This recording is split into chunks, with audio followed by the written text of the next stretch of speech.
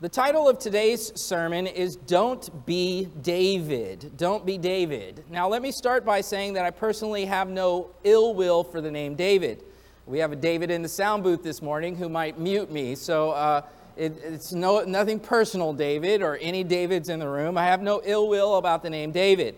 Heck, the name David is in the Bible, and David is a very important character in the Bible. So the title of today's message, Don't Be David, isn't to cast any aspersion on the name David. That said, just because a name appears in the Bible, it should go without saying that it doesn't necessarily get a pass. I mean, after all, we have the name Lucifer, the name Satan, the name Jezebel. You know, we've got all sorts of names in the Bible. And, you know, Christians are known for naming their kids after different Bible names, but you likely haven't bumped into a Jezebel or Lucifer lately. So just because it's in the Bible doesn't necessarily mean that it gets a pass. Now, not to mention, it is important to understand that the characters of the Bible are flawed. The Bible is a raw account of the flaws of humanity. Many of the characters inside of the Bible, these are the sorts of guys that I wouldn't let near my daughters. They're the sorts of women that I wouldn't let near my sons. The characters in the Bible are raw, and the Bible is very honest about this. It's not trying to cover it up the way that we often cover up things or excuse things. It's giving us these characters in a very raw and real manner. That said, in our biblically illiterate culture today, many people miss this. And it's not just due to ignorance of the Bible, it's also due to the potency of our culture's infatuation with rugged individualism and pristine hero myths. We love our heroes to be, Ubermans, a Superman, a Clark Kent, like a perfect sort of character without flaws. We like our heroes to be, just outstanding and pristine, and we like to look at them and sort of see ourselves in them, and that feeds into our rugged individualism and our lack of ability to be honest with ourselves with regard to where we are at. And as the culture gets more cancel-y and sensitive and the rest, this just exasperates things. Who are you to say, and who are you to this, and who are you to that? We want to have these individual heroes who are perfect that no one can talk about. In our culture, we love good hero stories. But the fact of the matter is, the Bible isn't giving us rugged individualistic hero stories for us to principalize as examples for us to see ourselves in. There is one hero in the Bible. The hero of the Bible is the triune God who eternally dwells as Father, Son, and Spirit. That is the hero of the Bible. As you read the Bible, you'll meet historic mortal characters, but you always want to be reading saying, where is the eternal, immortal God? The ultimate example, the ultimate hero of the text. Thinking of the historic David, we are going to be in an account this morning where we see a very raw look at his life, his inner life. We're going to see his sin. It's a very candid account. We're going to be expositing, in fact, this account for this Lord's Day and next Lord's Day.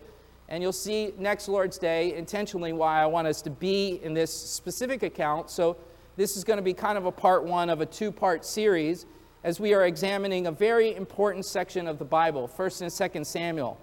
That said, please open your Bibles to this section of 1st and 2nd Samuel, and I'll tell you specifically soon where I would like for you to go. But thinking of David and thinking of our hero culture and rugged individualism and, you can't tell me and we want everything to be clean and tidy, a lot of preachers, when they preach characters of the Scripture, they turn them into these leadership lessons and the like, and David is probably one of the most clutch examples of this. In particular, we love the story of David and Goliath. The little boy who, slays the giant, and preachers will take that passage and just remove it from its context and allegorize it and, say to an audience, what are the giants in your life that you need to slay? That coworker, that ex that you broke up with, or whatever, that weight loss challenge, you need to slay that giant, go to the gym, slay that giant, and pass that test or whatever, and they'll allegorize the text and make it all about you, and you overcoming, and you being the hero, and be like David, they'll tell you, be like David. But that removes the text from its historical and theological context. When you read the account of a little boy slaying a giant, you're not supposed to walk away from that and say, wow, look at that little brave boy or whatever. You're supposed to walk away from that account and say, look at what God did. Look at the triune God. It wasn't that little boy who threw the rock. God is the one who led that rock into the skull of that giant. That enemy was an enemy of God ultimately, and God is the one who's in control of it. You say, but David, he's a man of faith, and surely he's an example for us. Yes, he is a man of faith, but you need to understand what the Bible teaches, that faith is a gift from God. Ephesians chapter 2, verse 8 and 9. For by grace you have been saved through faith, and not of yourselves. It is the gift of God, not a result of works, so that anyone may boast. David can't say, look at that rock that I threw. You can't boast. David can't say, look at how brave I am. No, little boy, you can't boast. Your faith is a gift that comes from a gracious God who gives you what you would not be able to muster and what you do not deserve. According to Ephesians 2, faith is a gift. According to 2 Timothy chapter 2, verse 25, it is God who grants repentance that leads to the knowledge of the truth. These are gifts that come from God. We should be reading the Bible saying, tell me about God. I need to know the eternal, immortal God. I'm not reading the Bible to find out principles or whatever for my life through mortal men. All of this to introduce the text today, as we're going to be studying the historic David and taking a raw account at him. This is the same little boy who slayed the giant, but again, it wasn't him who did it, it was God. When you think about a little boy slaying a giant, you should look at that and say, that was a miracle. That was a miracle. Have you seen the kid from the Middle East? Well, actually, he looks like a kid, but he's apparently an adult, Havilah. He's been blowing up on the internet. I saw one recently of Havilah, and he was with Shaquille O'Neal, and he smacked Shaquille O'Neal, and I thought, yeah, that's David and Goliath right there, Just a little goofy kid, and you look at that and you would go, like, if Havilah beat up Shaq, you would know, like, hey, something, like, there's something in the water. It's not this little kid. Now, let's get into the text. I asked you to open up to 1 and 2 Samuel, and it is worth noting that 1 and 2 Samuel were originally given as one scroll. In our modern Bibles, many books have been broken into a first and a second. 1 and 2 Samuel is an example of this. But if you were in the ancient world, this would have been just one massive book or one massive scroll referred to as Sefer Shemuel. Sefer is a Hebrew word that means book or scroll, Sefer. Shemuel is the Hebrew pronunciation of the historical figure we refer to in English as Samuel. Samuel, Shemuel. Shemuel belonged to the Nevi'im of Israel. The Nevi'im, that's the Hebrew way of saying prophets. Shemuel is a part of the Nevi'im. He's a prophet. When you're reading this account, and we're getting into this account, we have to have this context of Shemuel and Samuel if we are to understand what's going on with David. Shemuel is the last of the historical line, not only of he's a part of the line of the Nevi'im, the prophets, but he's the last in the historical line of the Shoftim, what we refer to as the judges. Samuel is a bridge from the Shoftim to the Melachim. The Melachim is the Hebrew way of saying the kings. So we're moving, as we have our Bibles open to this section, from the Shoftim to the Melachim, from the judges to the kings. Shemuel, Samuel, is a part of the Shoftim, a part of the Nevi'im. He's a prophet. He's a judge. He will be the one who anoints the first Melech, the first king of Israel. The books of 1 and 2 Samuel record the transition from the last Shofet to the first Melech, from the last judge to the first king. The historical figure, Saul, becomes the first king, and subsequently David and Solomon will become Melachim that follow Saul. And then, subsequent to them, the era of the kings begins, and it's all a part of a very dark hour in the nation's history. You see, God brings the people out of slavery. God establishes himself as their Melech, as their king. And so before the time of Shemuel and Samuel, this section in the Bible, in the time of the Shoftim and the time of the judges, we see in the book of Judges passages like this one in front of you Judges 21:25, that there was no king in Israel. There was no king in Israel because God was the king. God was the Melech over the people. And it was designed this way when God rescued them out of slavery in Egypt and brought them to the land of promise. He was to be their king.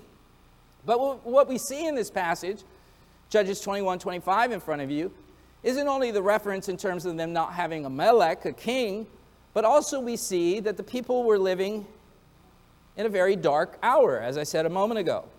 What does the text say? Everyone was doing what was right in their own eyes.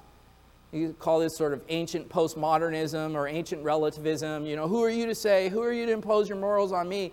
I'm just being me. I'm just keeping it real. I'm just following my own heart.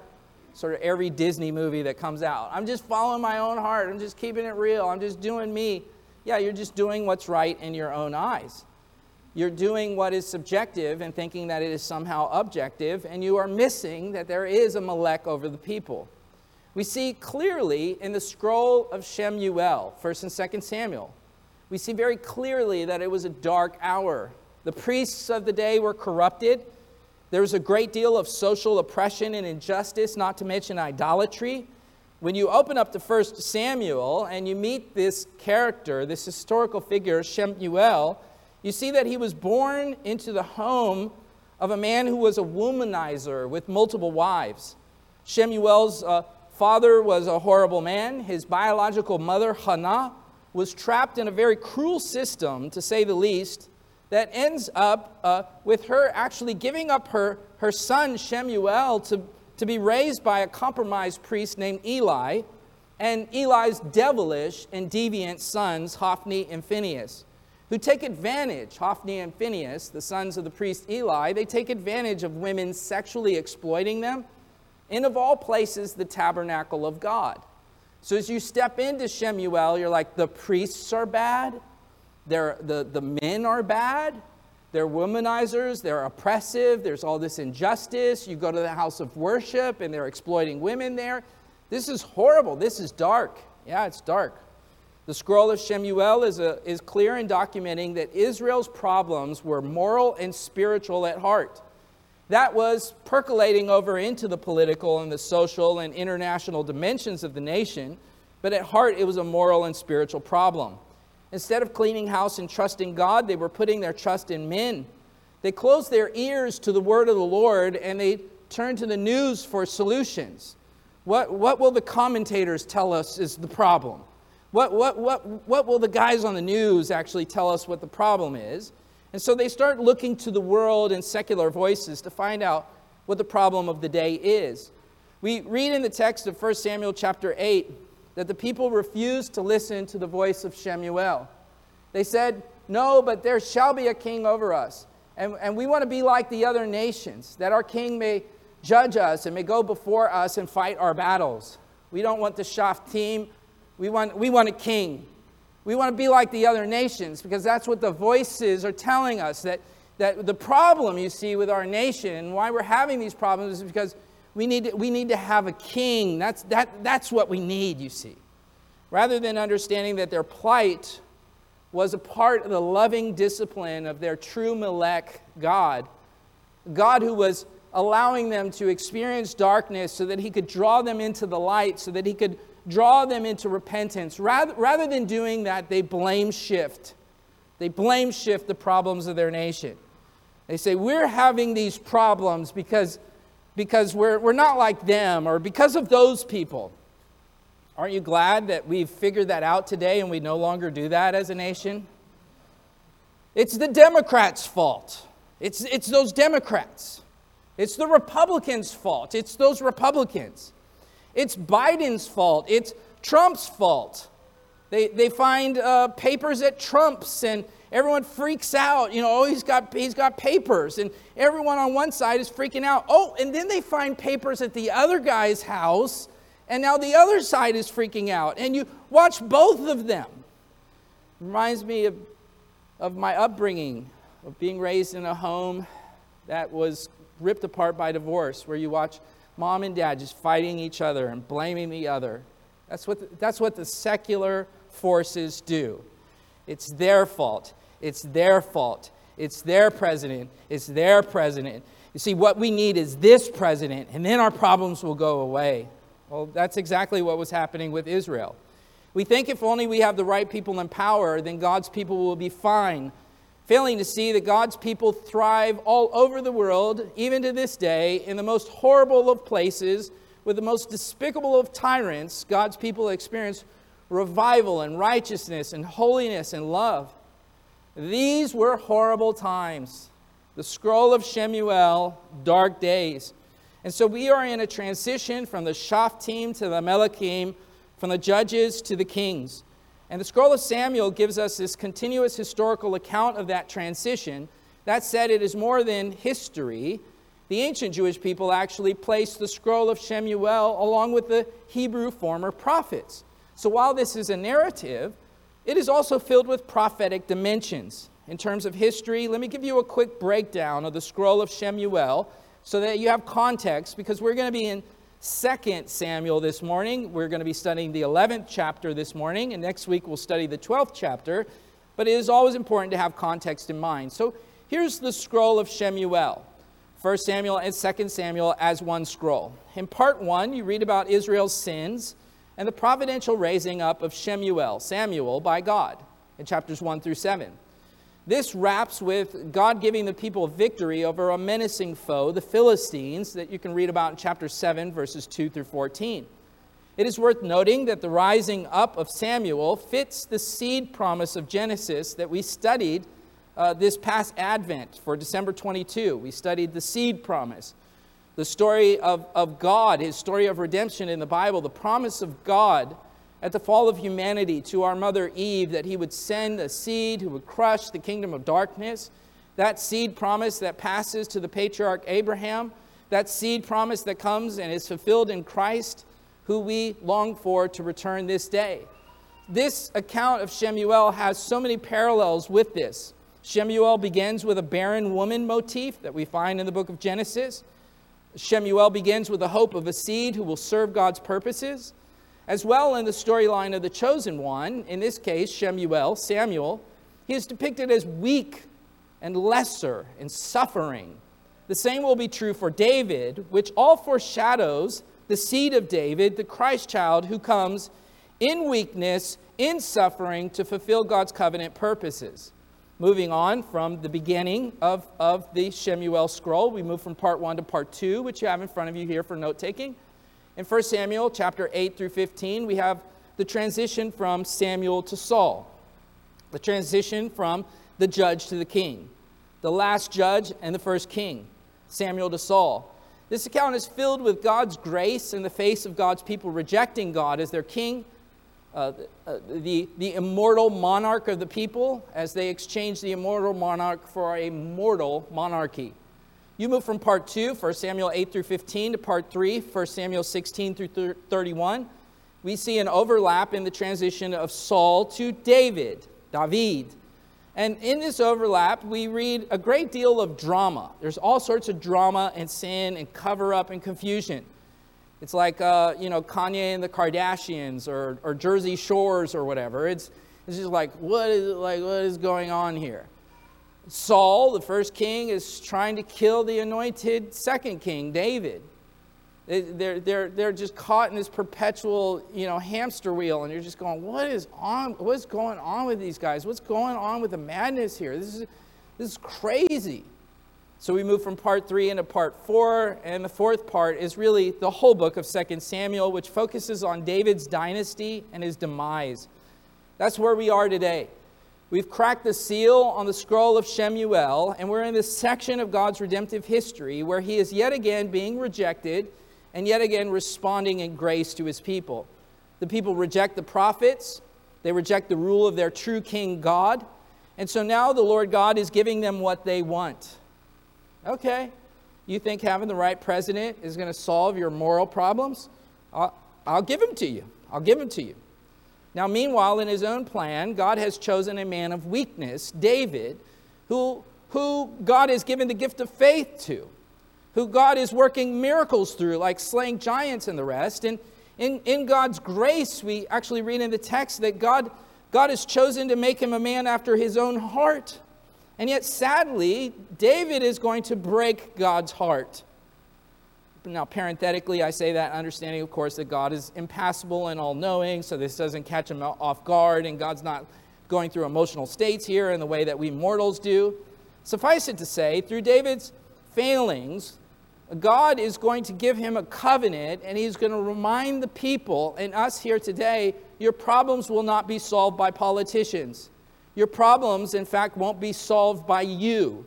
You need a Savior, and the Savior who must save you has to be more than a mere mortal. He has to be divine. As we read the account of David and David's failings and the promise of the Davidic covenant to David that comes, that he would have a seed who would sit on the throne, who would renew and restore all things, we're reminded that it's not David who's going to save the day. It is a future seed of David who will come. And on this side of the cross, we know that the seed of David has come. His name is Jesus, Yeshua, the Christ, the Messiah of Israel, the seed of David, the seed of Abraham, the seed of Eve, who has come to overthrow the kingdom of darkness. Now, that said, as we come into the text and you have this title, Don't Be David, a point that I want to drive home in saying don't be David is for us to realize that we all are Davids and we need a Savior. And the Savior has come. And the Savior, at every step where David fails, the Savior has a perfect rap sheet that he will give to us by his grace. That said, let's begin with the first point, temptation. Unlike our Savior Jesus, the ultimate seed of David, unlike Jesus, who is impeccable and has victory over all temptation and trials on our behalf, the monarch David does not. Hence, I say, don't be like David.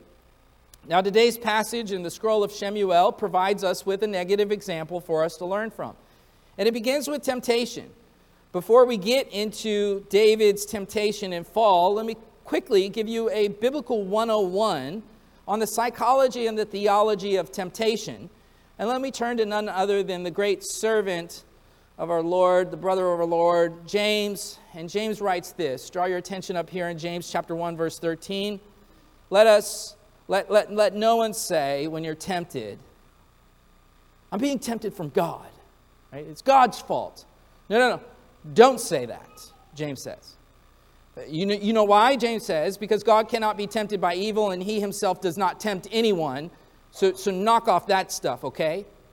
James 1:14. But each one, let me tell you how this works, how temptation works. Let me tell you, each one is tempted when he is carried away and enticed by his own lust. And then when lust is conceived, it gives birth to sin. And when sin is accomplished, it brings forth death. Do not be deceived, my beloved brethren. Let me make two quick observations here. First, the warning here not to be deceived reminds us that temptations are deceptive. Temptations don't appear as temptations. They often play on natural desires that are used as bait. James speaks of being lured by lust, which is a word epithumia, which is a word that simply means desire. You get lured by natural desire. So there's a desire for food, for example, but temptation takes the desire for food and tempts you with gluttony. There's a natural desire for rest, but temptation comes and takes that natural desire for rest and tempts you with laziness. The desire for sex and intimacy. Oh, temptation takes that desire and tempts you with fornication and adultery and more. Effective temptation targets natural desires and then perverts them, twists them, and then it carries the person away once they're on the hook, like a fish in the ocean on the lure of a master fisherman. In addition to, I said I have two observations, in addition to the observation about the deceptiveness of temptation, about how it works deceptively through desire. In addition to that observation, there's a second observation for us to see here. And that second observation relates to depravity. The problem is within humanity. There's stuff in here that temptation is playing on. The prophet Jeremiah wrote in Jeremiah 17:9 that the human heart is deceitful and wicked above all things. The problem is in here. We read about this problem inside of the Bible with the rebellion of humanity against God that spirals humanity into this problem that you're actually born with. You're born in sin, hence you need to be born again. You have desires in you that are a huge mess, and this is why we're not looking out here for the solutions. This president will solve the moral decay of the nation. This person will do it. The problems are within. Humanity is diseased from within. Left unchecked, it will inevitably come out, which is what we see with David in the scroll of Shemuel. Okay, with this in mind, let's go to the scroll of Shemuel, 2 Samuel chapter 11, verse 1. Then it happened in the spring, and the time when the kings go to battle, that David sent Joab and his servants with him and all Israel, and they destroyed the sons of Ammon and besieged Rabbah. But David stayed in Jerusalem. Now, if you're not aware of the context, you're going to go, Pastor Matt, your point is temptation. I don't see any temptation here. What's the big deal? How does this verse relate to what you're talking about, temptation? Okay, well, let's give you some context and help you see this. Historically, Israel is at war. They're at war with none other than the Ammonites, who are the sons of Ammon.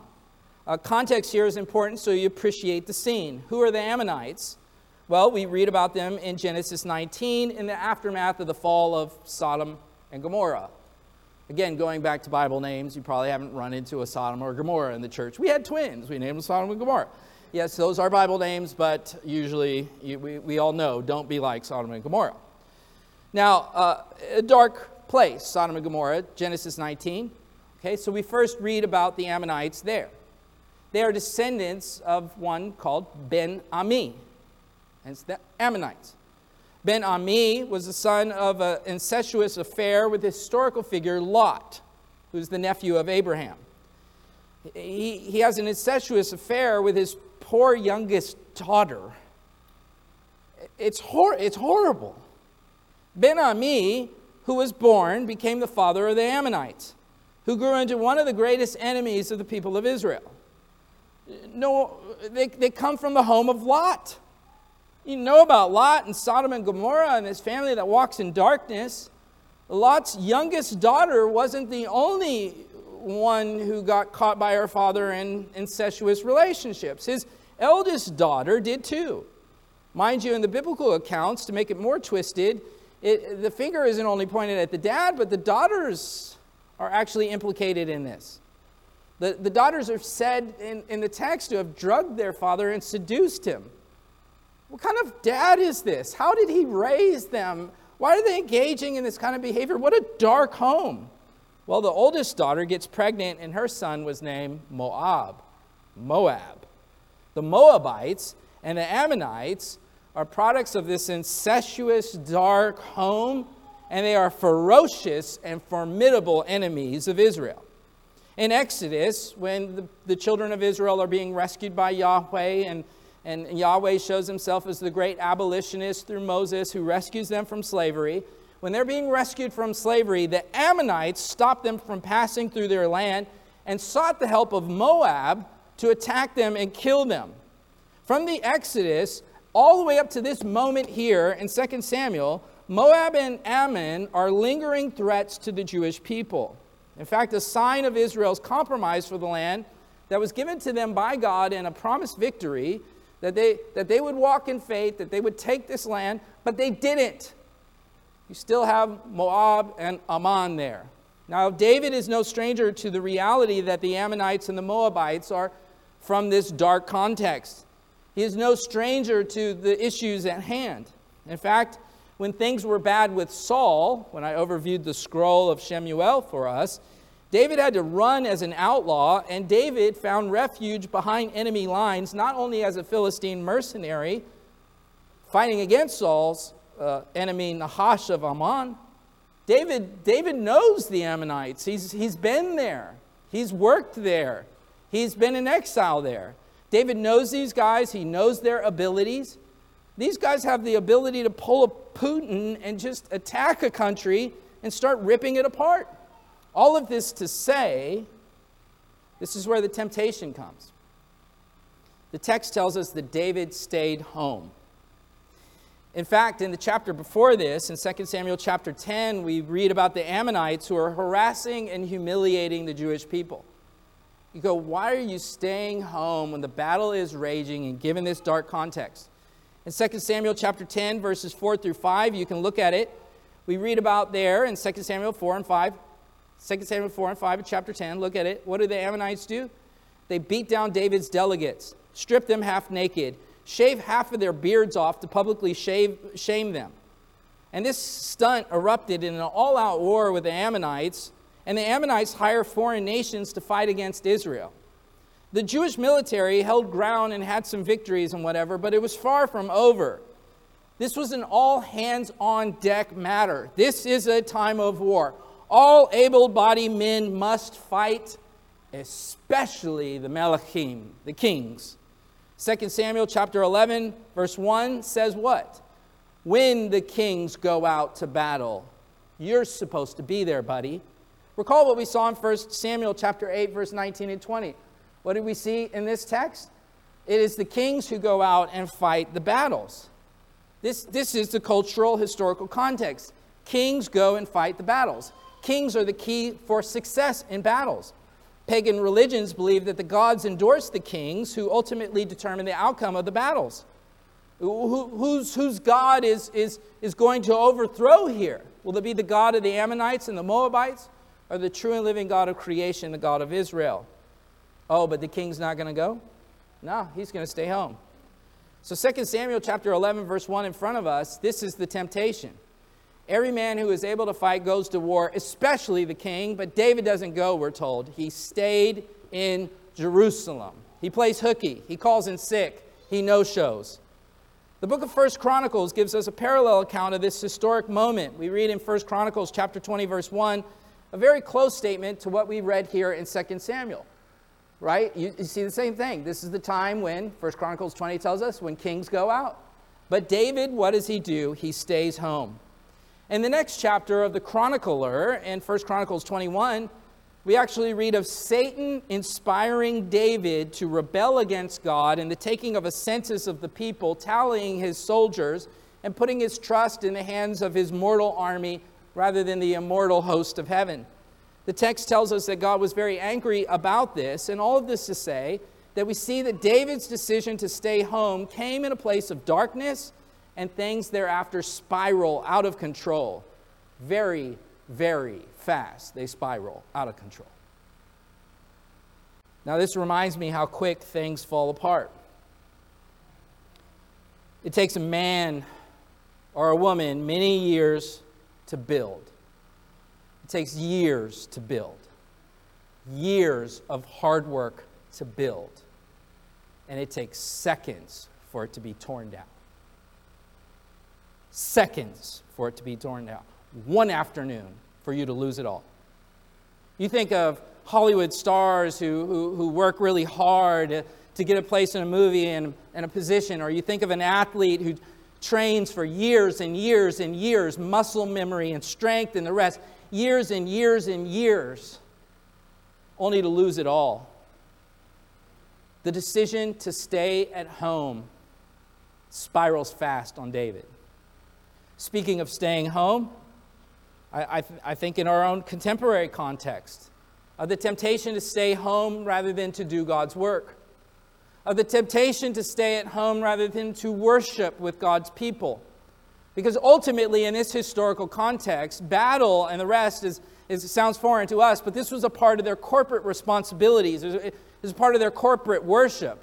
The militaries had praise bands on them. This is a part of your worship of God. This is what God's doing in history to claim this land, to bring about the promised seed, to save everything, usher in the new heavens and new earth. This is a part of your worship responsibility. And in our contemporary context, we think of our worship responsibilities on a Sunday morning. And the temptation that no doubt many of us face on any given Sunday to stay home. The priority of parents in Christ's church takes a back seat to the secular priorities of the world. We place service and corporate worship behind so many other things: sports, rest, work, travel, and more. In the days of David, this was their service. Israel is to be the priesthood of the nations, to establish the land, to secure the temple, to proclaim peace, to call the nations to be reconciled to God. They were to place God's service above everything else. I'm reminded of when Moses died and Joshua led the people in the land against gross darkness and injustice. These were dark days, and as Joshua's life was near the end, Joshua called on the people to renew their covenant with God and to serve God. Joshua told them, look, you have a choice. Are you going to stay home or are you going to serve? Will you serve God or will you serve the gods of the surrounding nations? And then Joshua puts his personal stake in the ground in Joshua 21. And you have that famous line in Scripture, as for me and my house, we will serve the Lord. Joshua, as the head of his house, says, I will not stay home. I will not be passive. I will be active. David, as the head of the house of Israel, says, I'm staying home. I'm staying home. Now, what keeps David home? What tempts David to stay home? The text doesn't say. We see in 1 Chronicles in that cross-reference in 21, the devil is in the details. It could be that the devil is moving in fear. It could be fear. It could be arrogance. It could be ignorance or apathy. It could be all of the above and more. Overall, we could say what's going on here is faithlessness. David is not walking by faith. He is slowly becoming like Saul and the people that he was raised up to lead the people away from. Instead of leading them, instead of being their king, the king has become compromised. And this is very obvious as we continue reading. Look at the next verse. Now when evening came, David arose from his bed, and he walked around the house of the king's, around the roof of the king's house. And from the roof he saw a woman bathing. Now keep in mind at this time they didn't have triangular pitched roofs like ours, so he's not going to slide off or whatever. They're flat roofs. He's walking around the roof on what probably was the tallest building in the land. Given that a king is supposed to be over and to have a commanding view and be involved in the military, they have fortresses. There's not time to get into archaeological data. There's all sorts of exciting digs that are from this area of the world that are tied to the historical figure David, and possible palaces and locations and data that we could talk about. Suffice it to say, he is fortified, he's high up. From his vantage point, he has a view of the city. It's like being at the New Getty or whatever, or the observatory. You can see the whole city, and he's looking over at the landscape, and instead of beholding the landscape, and instead of having a moment of repentance and saying, God, why did I stay home? I know I'm supposed to be out there. That's supposed to be my act of worship. I'm supposed to be the king, and this is what you've called for me to do. Instead of being on his rooftop, having a moment of repentance, or just looking at the creation and going, oh God, and just worshiping the God of creation as he's on that rooftop with that beautiful landscape. Instead of worshiping, instead of drawing in repentance, his eyes are on flesh. His eye is caught by the sight of a woman. The first moment, of course, of seeing a beautiful person is not the issue in the passage. Beautiful people can walk by all the time. That's not the issue. The issue is that he's entertaining it. What may have been an accidental gaze turns into voyeurism.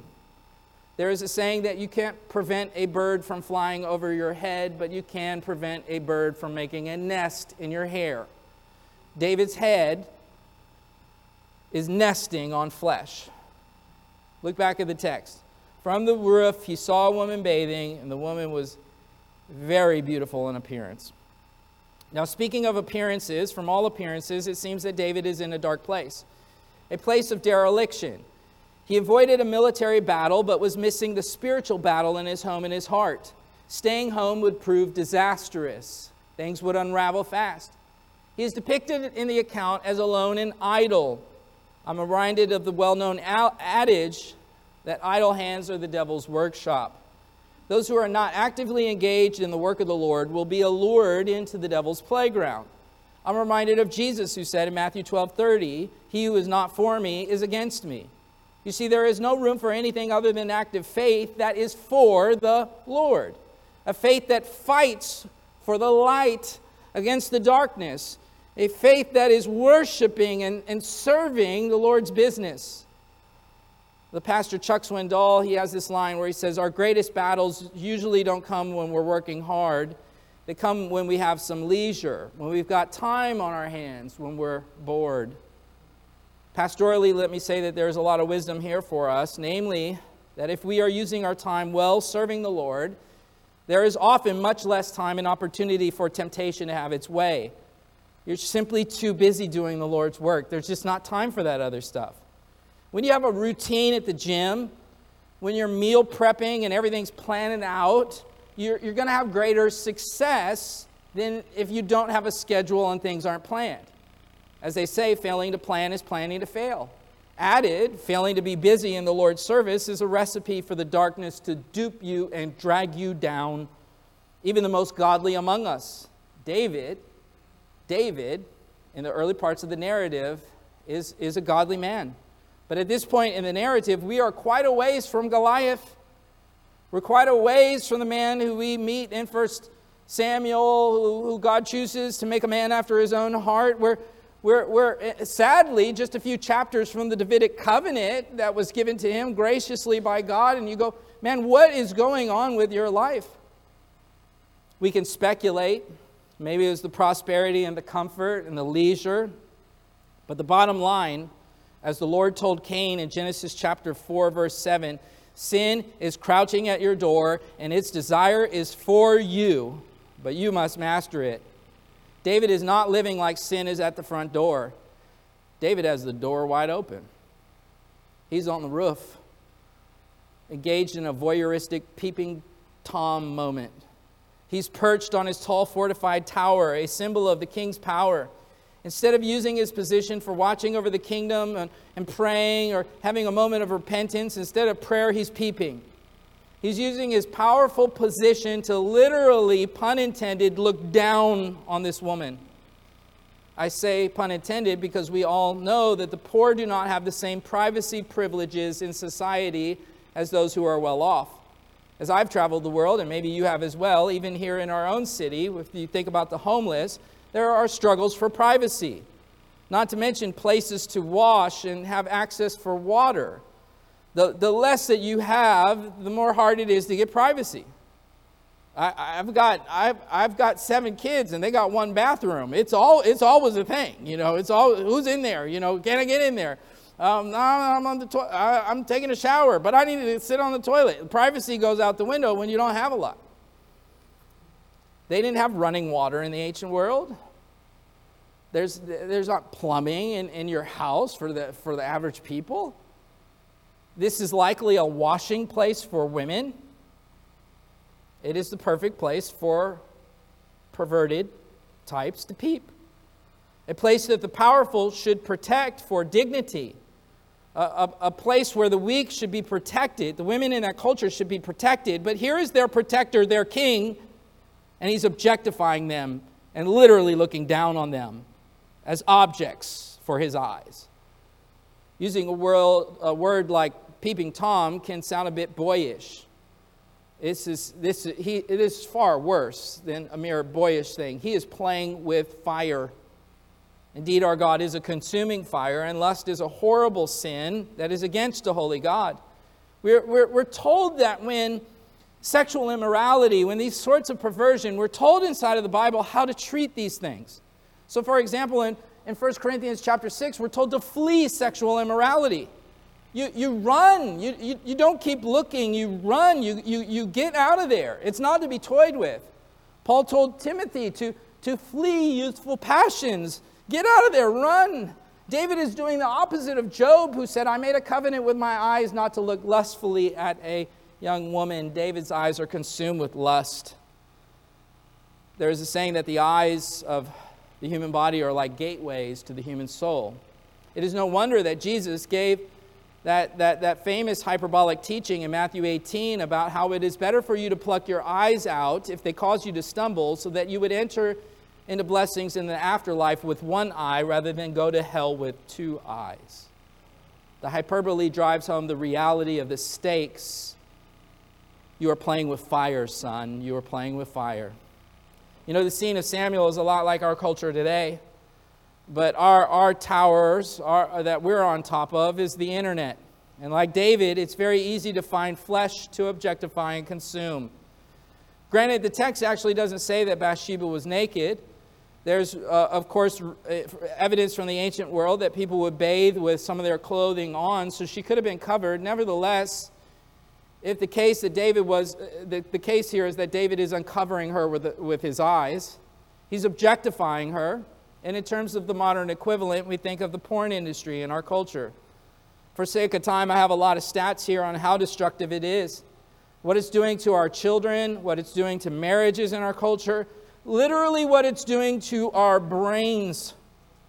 I'll skip ahead, but for sake in terms of referencing the science there, it's literally rewiring brains.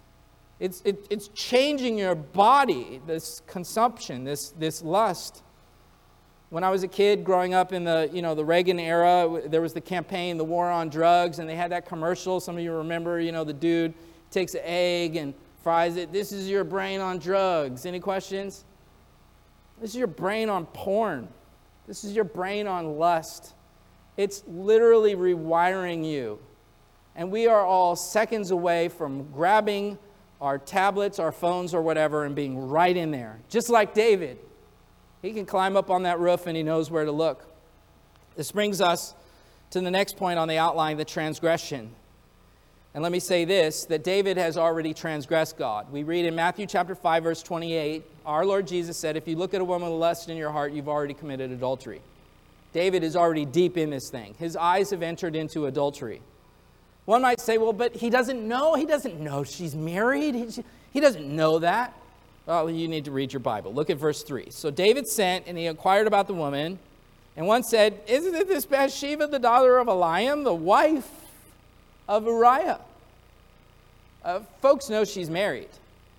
As I already noted, David is aware of the Ammonites. He has ties there. He's aware of these other nations, these other cultures. The Hittites are referenced here. But as one commentator notes, the information that David receives should be sufficient for him to end the matter. Who's the woman? Oh, she's married. So you have no business of going further.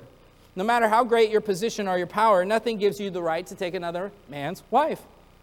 Now, added to this is the fact that David is married himself. I've seen commentators who try to spin this and make Bathsheba into a Jezebel. She's out on the roof and sees David and starts, I'm like, that's not in the text. That's not in the text. I saw one commentator actually who was like, tried to blame this on David's wife. They were like, where's David's wife at? She should be protecting her man. I'm like, what? What study Bible are you reading? The Tate study Bible? What's going on here? You got some weird womanizing stuff going on here. The fact of the matter is, where is his wife? Well, David has quite a few of them at this point in the narrative. As you can see, David has a problem. People who don't know the Bible might be tempted to give him a pass and say, but he's young. I mean, he's a little boy. He rose, killed a giant, rose to fame. I mean, he's like Justin Bieber. No, he's in his 50s. He's in his 50s. He should know better. People who don't know the Bible or maybe they know a little bit about the ancient world. They might say, oh, but polygamy was common in the ancient world. Yeah, but that doesn't make it okay. You say, oh, everyone's doing it. Everyone's running off a cliff. Are you going to run? Yeah, it's common in the ancient world, but in the biblical world, it wasn't supposed to be common. Adultery was horrible sin. It is a violation. Polygamy is a violation of one of the 10 commandments. It goes back to the very beginning of Genesis. For this reason, a man and woman will cleave, and they'll become one flesh. Adultery, polygamy are off limits in the Scripture. Yeah, it's common in the ancient world, but it's not supposed to be common among the people of God, especially the king. In Deuteronomy 17:17, look at this. God explicitly forbids the king of Israel than having more than one wife. It's right there in the text. Hey, look, when you enter the land, right, when you get a king, he shall not multiply wives for himself, or else his heart will turn away. David is knee-deep in this thing, which is why the temptation is so powerful, because he's already in the game of objectifying the ladies. The text is clear that the king is not to pursue or possess multiple wives, let alone, look at the text, for him to possess wealth and decadence. And David is immersed in all of this. The king is supposed to be humble and lowly and devoted to his wife, his family, his nation, his God. The king is supposed to be a servant of the people. An impartial monarch who cares for those who are in the land of promise. As we can see, however, David is not concerned about being impartial and caring for the people in the land. He's refused to defend them in battle and take his responsibility, and here he sits in his tower objectifying his citizenry. The woman specifically is being reduced to an object to sexually conquer, and her husband is an obstacle to that objectification. Worse than an obstacle, David sees her husband as subhuman and racially inferior to himself. What do I mean? Well, notice how the text describes him as a Hittite. As one scholar notes, and I quote, David chose to ignore Uriah's military record and instead to fix his attention on his racial origins. It is obvious and noteworthy that David refers to Uriah as Uriah the Hittite, while the author of Samuel refers to him only as Uriah. The expression Uriah the Hittite is a term of derision, based solely on the fact that he is of Hittite stock. Now, this weekend is the MLK weekend. It is a time when our nation thinks about the legacy of racism and ethnocentrism, horrible evils, poisonous evils that ruin hearts and societies. This racialized or ethnocentric objectifying of Uriah is sad. It is also convenient. Uriah has something that David wants. And so he has to reduce Uriah to something that's lesser. 3/4 of a person. You're lesser. And that helps me rationalize my sin. Now, the hypocrisy here for David is that David has Moabite blood pumping through his veins from Mama Ruth, if you know your Bible. Further, Israel was to be a light to the nations, so a Hittite serving God in Israel is exactly what a king should desire and celebrate. In fact, we see in 2 Samuel 23:39 that Uriah the Hittite was acknowledged as a great warrior in Israel's army. So this man is dedicated to Israel. This is a man who risks his life defending the land and the king, but this means nothing to his king. Beyond his national loyalty and military prowess, Uriah is a worshiper of David's God.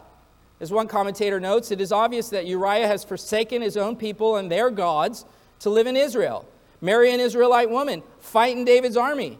He is no pagan to be put to death. He is a proselyte. In spite of all this, David looks down on him. David has grown accustomed to having the finest of everything. His palace is the finest around, his furnishing, his food, his help, all the finest. And now he looks from his penthouse and sees a woman who he regards as fine. How can a woman so fine belong to this Hittite? She is fit for a king, and the king intends to have her. Look at verse 4. David sent messengers and took her, and when she came to him, he lay with her.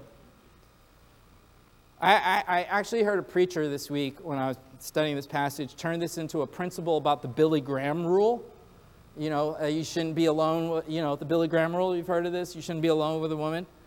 Or what kind of left-leaning progressive press in 2017 started calling the Mike Pence rule. Maybe you followed that. Because Mike Pence at the time said in an interview that he guarded himself on one-on-one situations with people of the opposite sex. Makes sense to me. Makes sense to me. But the Atlantic inferred that it was misogynistic. That's misogynistic. Now, it's really interesting, too, because at the same time we had the Me Too movement going on, right? And toxic masculinity going on and the rest. And you say, here's a man who's saying, like, we should protect and we should take care of. And you go, man, our media is so confused. Anyway, this isn't a text to teach us the Billy Graham rule, per se. We could insert it and say maybe if he observed that, he wouldn't be in such hot waters. But the text is far worse. It's far worse than a Billy Graham rule here. The text is telling us Bathsheba didn't have a choice. They took her. They took her. The word here, yikacheh, it means to take physically by force. This is kidnapping. This is a manipulated maneuver in which she is brought to a king. We read 3 words in the Hebrew here. Yiskab imah. Yiskab is a euphemism for sex. There's nothing in the text that indicates this was consensual. I say this because I've seen some interpreters suggest, as I noted earlier, that Bathsheba was trying to have a fling with a king. I heard someone say that, a fling with a king. She's like, oh, he's watching me. Let me seduce him. The text does not say that. In fact, it says the opposite. The men are supposed to be off at battle. Now's the perfect time to go on your roof and wash yourself because the guys are supposed to be gone. She has every right to go on a roof and do that. They collect rainwater on the roof. That's the common thing to do. And she's doing the common thing. The guys are supposed to be gone. She's not intentionally seducing. The text doesn't say this. Bathsheba is actually painted in the text as a woman of the Torah, of the law of God. She submits herself to ceremonial washing. Understand, bathing was not common for the people, especially for the poor. Bathing is a part of ritual, however. Jewish faith involved various ceremonial washings. And since the water is limited, people would collect rainwater on their roofs.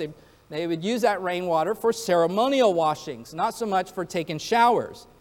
The ceremonial washings are a part of your worship life. When you go to the temple, you go through ceremonial washing, mikvaot.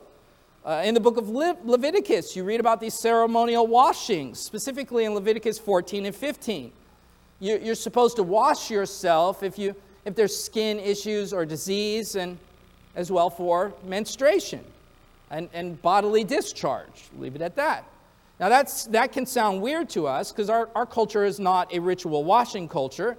In our Christian tradition, of course, we have baptism, but baptism is done once. We don't do continual washings. In the ancient Jewish culture, they did. And like the sacrifices, they continually did those too. And the washings, like the sacrifices, are symbols. They're driving home something that's really important for the people to understand. Sin makes us unclean. We wash as a symbol of our need for something external to us to wash us. The blood of the sacrifice reminds you that life is being exchanged for death. The washing of the ceremony as you approach the blood reminds you you're not clean to approach this. Uncleanliness, blood guilt, sacrifice, washing, it all works together in the rituals of the Hebrew Bible. Back to Bathsheba, she is a woman who is concerned for her Bible. Notice, she is the one who washes and not David. She washes before and after this scene.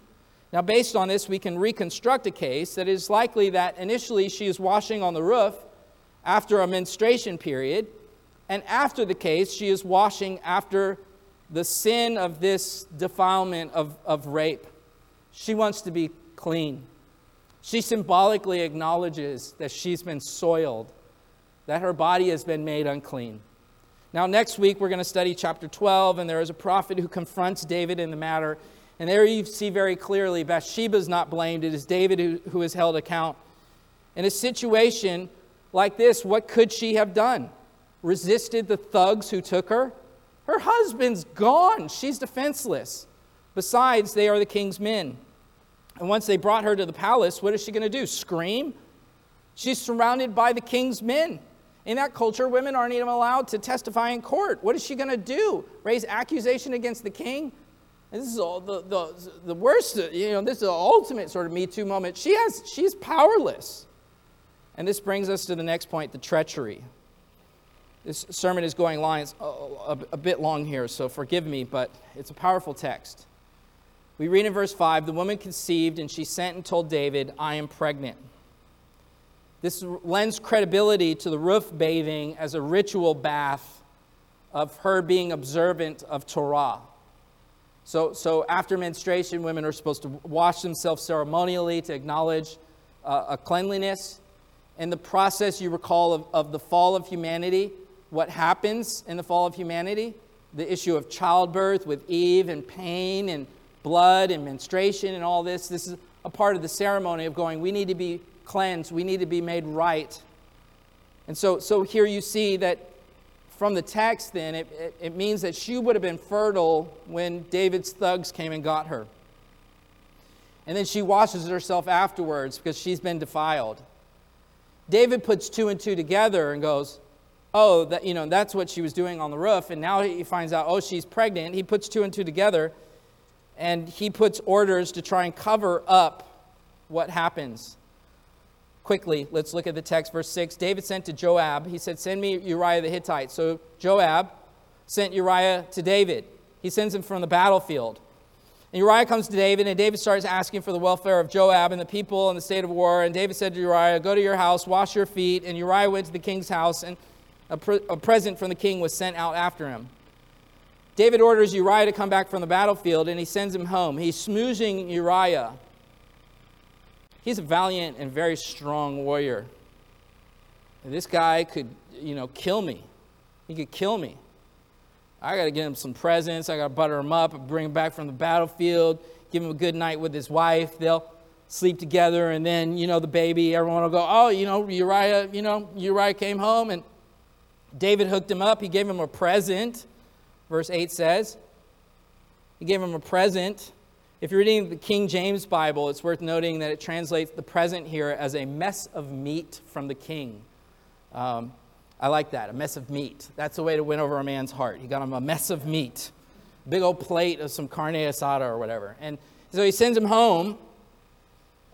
It's interesting, too, that the language here, in terms of rendering it as a mess of meat, it could be meat from sacrifice, meat from the tabernacle, which further implicates David that he's taking meat from the sacrifices to God and using it to cover up his tracks.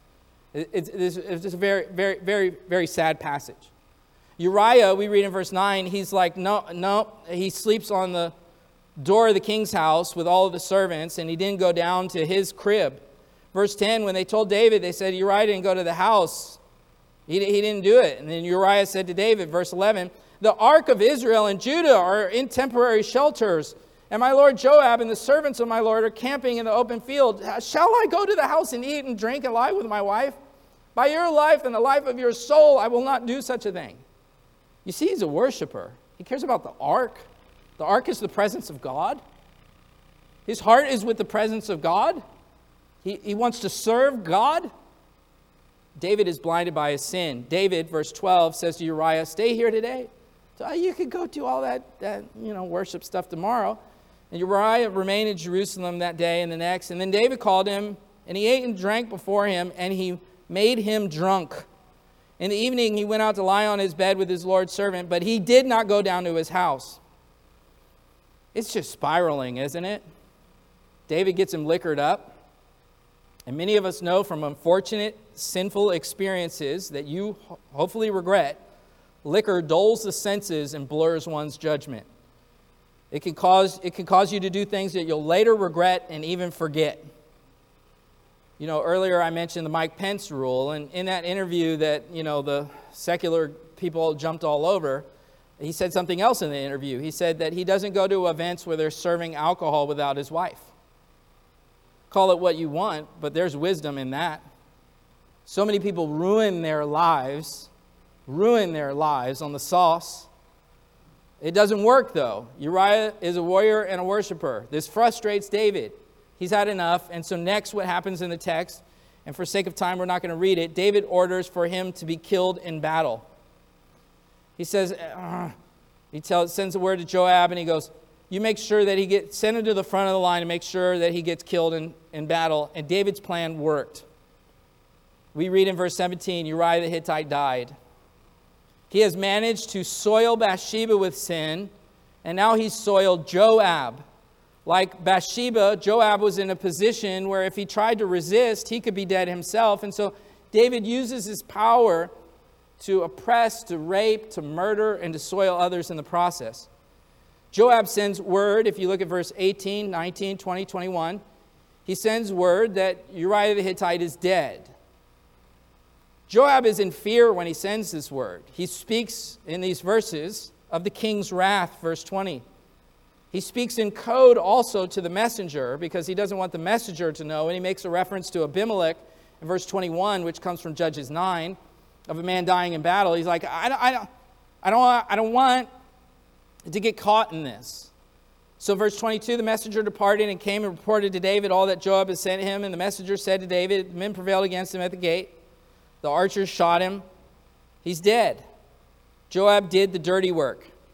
Notice how David plays the fool and acts like to the messenger that was a surprise to him. And David gives him what is likely an ancient proverb or a colloquialism. The sword devours one as well as another. We're all going to die someday. Meanwhile, we read in the text, verse 26, When the wife of Uriah heard that Uriah, her husband, had died, she mourned for her husband. She's arguably been raped and her husband's been murdered. And when the time of mourning was over, David sent and brought her to his house, and she became his wife, part of his harem. And she bore him a son, but the thing that David had done was evil in the sight of the Lord. Lest the reader think this is okay, Samuel provides prophetic narrative that we're going to get into next week where we see it's condemned. I've gone far too long. Let me land by talking about the truths that we learn from this passage. The truths that we learn from this passage, let me give you 3 quick points. The historical account of David's downfall is a sad study. As I showed today, it began far before 2 Samuel 11. At this point, 2 Samuel 11, David was already immersed in polygamy and moral compromise. David shows no signs of regret, let alone repentance. The pregnancy nor the blood of Uriah woke him up. Instead, he covers it up. And by way of conclusion, let's reflect on the sobering reality of sin and our need for a Savior. 3 points of application that we learn from the text. Sin comes by a process, number 1. Sin doesn't just happen. Sin doesn't just happen. It doesn't happen in a vacuum. Sin doesn't pop out of nowhere ex nihilo. We talk about falling into sin, but the fact of the matter is we don't fall into sin. We walk into it. We step into it. We run into it. We jump into it. We swim in it. It's not by accident. Recall what we saw in James 1 in the beginning of the message, that temptation comes when one is enticed by their lust and it carries them away.